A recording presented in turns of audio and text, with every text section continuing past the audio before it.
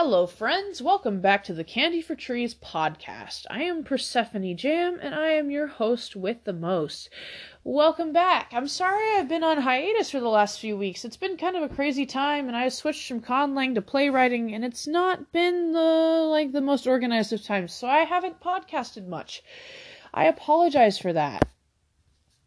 So, today, I am, as a reward for y'all, hopefully a reward, I am going to do some storytelling. This is a story 5 years in the making and is also my first and most recently released play. I'm going to try to sum it up in 20 minutes. If I go over, then there will be more episodes, but it's basically going to be I'm going to not look at my computer, shutting it down now, and try to tell the play off the top of my head. This could get interesting, so stay tuned, folks, and I will be right back. Alright, so our story begins one balmy summer evening, as according to the play. I can quote that segment from memory. This is bad. I've seen it this much. So, let's go. Our story begins one balmy summer evening on a war-torn world. And it really is war-torn. They've been fighting. It's been a bloodbath for, the last 50-ish years. The God Emperor was only ousted 43 years ago by a very odd man named Walter Marsh. And he managed to kill the God Emperor with the power of lavender, which is very important in this play and in the plays to come. And so his war buddies ended up settling down or getting dispersed or killed and having kids. Now, there are a few kids who are very, very important in this play. Tara Thompson Selene, to be specific, daughter of Calvin and Luna Thompson, the Imperial Torturers. Yeah, this play gets dark. And, she is dubious in her own right, pretty much. And she is kind of the reason why the play is named Lavender and Scissors in the first place. And you'll see why coming up. And another person who is very, very important, two people who are very, very important, are Joanna Ceres Astros, the daughter of the woman in white, the daughter of the woman in white, who was born into basically imperial captivity and forced to become the, captive wife of the second in command of the empire, and it was not a good time for her. But she ends up having three people. Kira Astros, who becomes the supreme commander of the empire after she comes of age. And Theo Astros, her half-sister, with a burned man named Prometheus. Prometheus was known as Pit when he was smaller, teenager time, but he became Prometheus after he stole fire from the gods, as he says. He ended up taking a jewel fragment to study, because he can pretty much solve anything, and study anything and, get knowledge from it, and he took this jewel fragment after an actual jewel, this jewel that makes gods immortal, from Walter Marsh to study, and it burned over a third of his body because he didn't have any god blood in him. This is important because only people with the blood of a god or part god can touch one of those jewels and live. So it froze his aging as well, so he's in constant pain. He gives Joanna Ceres Astros her voice back by teaching her how to sign because she's mute, forcibly mute. Her captor husband got tired of her, freaking out all the time and cut her tongue out. Again, dark. And so Prometheus taught her how to sign and to use thoughts to communicate. It's basically extensive training and stuff. And so they have a kid, Theo. Now, according to these prophecies, the first prophecy is, of course, the son will kill the father. Marsh kills Twine, the god emperor, and takes his jewel for himself. And no one really knows what happens to the jewel, and it got taken away as soon as Prometheus started studying it, and the whole thing exploded, and yeah, long story short, not fun. But, after this, there's a second prophecy. The woman in white, Marta Astros, and the woman in red, Archer Marin, once they get along, the world will start to know peace again. And that's very important, because they don't get along at first. So that's a story for a different day, but holy cow, do they not get along. And Marta has this sword. The sword is the sword of her enemy, which is very, very powerful in this realm, because you don't wield the sword of your enemy lightly. And that's another story that we will save for later. But yet another person in this world that is important is, and you've heard about Theo and Kira, but also Tara, the child of Cal and Luna Thompson. Calvin and Luna were the Imperial torturers before they died, and Tara ran away at the age of 15 to marry someone who was 35 out of desperation. There is a line throughout this play that says, "Desperate people do desperate things," and that could not be more true for Tara. Tara has known desperation, and she knows it well. Having ran away at 15 to marry a man twice her age, who ended up becoming horrible to her, because she knew nothing better, or nothing different.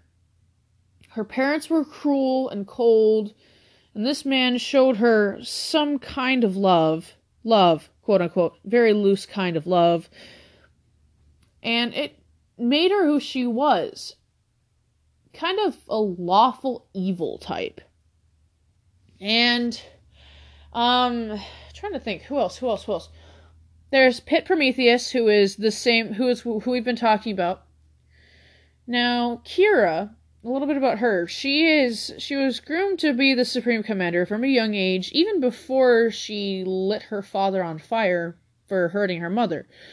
But she was groomed to be the next commander, and she became the next commander, and she's ruthless. And it was not fun for the Empire. But,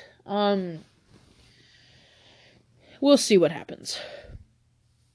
Now, Tara and Theo are adoptive cousins, because Prometheus basically adopted Tara as his niece after things went down with Tara's husband. And, he ends up dying, and she ends up finding herself in Prometheus's place, carrying a pair of scissors and in a wedding dress that's in bad shape. Now, and Tara began a career as basically a spy.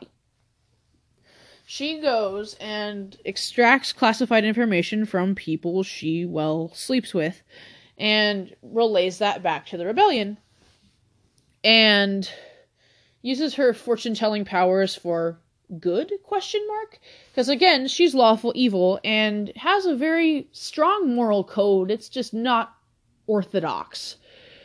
And this moral code, if someone is hurting someone she cares about, or they stand in her way or the way of what she perceives as good, she will eliminate them. And she doesn't do it often, but when it needs to be done, it gets done. And she can just go about her day, brush it off like nothing ever happened. So she's a very interesting character, and she gets called a psychopath at one point, and she tells the person who called her a psychopath to his face, if something has a name, call it by its proper name. I'm not a psychopath. I'm evil. Call me by my name. And that was very important to me to write. Because that comes from a conversation I had with a friend a while ago. We were talking about, the nature of, insanity and stuff like that. And we were talking about how, it hurts a lot of people who are, incorrectly branded as that. because you can call anybody a psychopath and they won't actually be one. Like, and it hurts a lot of people who are able and like who are branded let me try and see if I can phrase this. Who are like who choose to be good versus people who choose to be evil. Like, villainy is a choice. You're not born one way or another. You have the power to choose, and like, you can know yourself and you can know what's going on and you can choose to change. And I think that's very important, and it taught me a lot about a lot of things in a very short amount of time, and I knew I had to include that line. Because on paper, Tara looks crazy, but she knows what she's doing. She makes the choices she makes consciously, and she sometimes does not choose the quote-unquote right thing to do, but in the end, it's always on the side of the best future. Which is very interesting to me, because sometimes the best future does not entail the quote-unquote right thing to do. But anyway, she is getting ready to go to a ball as the escort of Michael Quill, one obnoxious nobleman. And Theo is questioning her life decisions, honestly. And Tara's like, hey, come on, trust me. I'm doing this for a good reason. And Theo's like, alright, okay, this is fine. And then they talk about ousting day, which is very important for them because it's like the anniversary of the world waking up again. Because Twine the God Emperor kept everyone under mind control. And after the woman in red kills all the secret police in one go, the world's like, oh, I exist. And everyone wakes up, and then there's like this massive rebellion, and long story short, the God Emperor dies, and we're here. And Tara talks a little bit more about her tragic backstory, and they get ready for the ball, and Quill shows up, and they go, oh, and Tara goes away. Meanwhile, Basil, the Prince of the Empire, has caught an inkling that Tara will arrive. Now, I don't know if I said this now or in the take before, but Tara and Basil are set up to be soulmates. Like, in a romantic sense, but that doesn't actually happen. They don't ever fall in love, they just discover that they're best friends and get married because they're partners. They are partners. They don't have to be romantically involved or, like, sexually involved to be partners. They're partners. They're platonic soulmates. And that is a very important part of the second play. But they can literally smell each other coming. They smell cinnamon. They associate cinnamon with one another. And so they meet at the play, and they go play chess, because Basil has been getting prepared. They knew each other when they were small. Basil was like a stable hand at their horse farm where Tara grew up, and it was kind of a front for like the torture chambers or whatever. And Basil was the stable boy, but he was fascinated with gardening, and he would always bring Tara like chrysanthemums, and they were pretty much best friends. And so they end up meeting at the ball again. It's been like 30 years almost. And they're like, oh, it's you. Oh, it's you. And they end up playing chess, and Basil beats her handily because he has been training for 30 years to beat her at chess. She was the best chess player he'd ever found. And they go, and then meanwhile, like, their long sight's kind of turned off, because both of them can see and smell and taste the future, but they're kind of distracted. And Theo comes running up like, oh, hey, I sensed something. And then Tara's like, how did you get here? And Theo says, there's something about to happen. And then the doors fly open, and Kira comes looking for Theo. At which point, this is where things get a little odd, and the play becomes a little like me. So Tara and Theo and the Prince Basil take cover, while Kira sends men looking in for Theo. And two kids materialize. Elba Ochoa, about 17 years old, and Hanno Athelstan, about 12 years old. They show up, and they begin taking out the soldiers, and they shut down the power, so there's no light, and the soldiers have to reveal themselves by putting on lanterns on their helmets. Tap, tap, tap, power on, power on. And they do so. And then Elba takes them out. Until Cormand McDowell, basically what I like to call a half-human, half-alien cockroach on two legs. He's not really a cockroach, though. I call him a cockroach because he's indestructible and could probably survive a nuclear Armageddon. But that's that. And he turns on techno music and takes out the rest of the men with a bow and arrow, and then they get the hell out of Dodge. They show up in Corman's house, /Tunnel City, /Rebel Base, and Walter Marsh himself is there waiting for them. And it turns out that Elba Ochoa is Marsh's granddaughter. Through because Walter Marsh marries Archer Marin, and Archer Marin has Elizabeth Marin, who marries Balassi Ochoa, and Balassi and Elizabeth's already pregnant when they get married, and because weird things happen, she's also a prisoner in whatever. She's also a prisoner of another man who's high in command, and she is pregnant with his baby. Elba. Now, Elba and Balassi absolutely adopts Elba as his own, because they weren't really together at the time she got pregnant. But, yeah. So Elizabeth and Balassi get married, and then Elizabeth has Elba. So you get the point. I might draw a family tree later, but so grandfather, granddaughter, and Elba is snarky. Elba will be snarky for the rest of the plays, and they all hightail it to the launch bay, where Cormand has touched and wrecked some instruments. Not musical instruments, but like reading instruments and such. And Marsh makes an impassioned speech about hope. And after that, the atrium and the launch bay and the surrounding hallways flood with legions of humanoid aliens. Again, probably the more I talk about this, the more it's going to sound like I'm on something. But trust me, it makes sense in its own way. And they get settled in, and the weird thing about these humanoids is that they revere Cormand. As mentioned before, Cormand Marsh McDowell is the equivalent of a human cockroach. He annoys everyone. No one can look on him except for the aliens without getting annoyed. And he's basically an ever-living nuisance. Emphasis on ever-living. And very, very, very few people like him. But the aliens see something in him that most don't. Potential.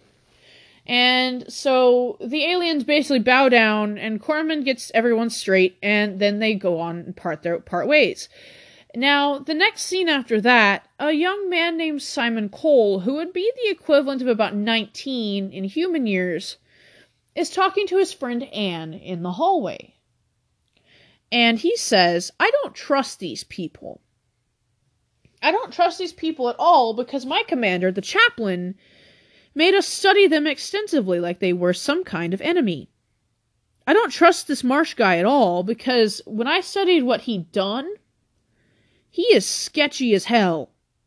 And Anne's like, aren't they all fanatics though in their own way? And he's like, yeah, I guess. And Anne's like, okay, I gotta go. And she scampers off. And then Theo, very lost, very innocent Theo, shows up and asks Simon Cole for directions. This is the beginning of a very interesting relationship. Because Simon Cole sees this little human and is absolutely floored. Especially when she asks him, where do you tall people come from anyway? And Simon has very little clue how to respond. Simon has very little clue to begin with, and he falls head over heels for her at that very moment. Now, just in time, that is Act 1, folks. Stay tuned for Acts 2 through 5 in the next few days. Adieu and good morning or good night, depending on where you are in the world. This is Persephone Jams signing off. Thank you for listening to the Candy for Trees podcast.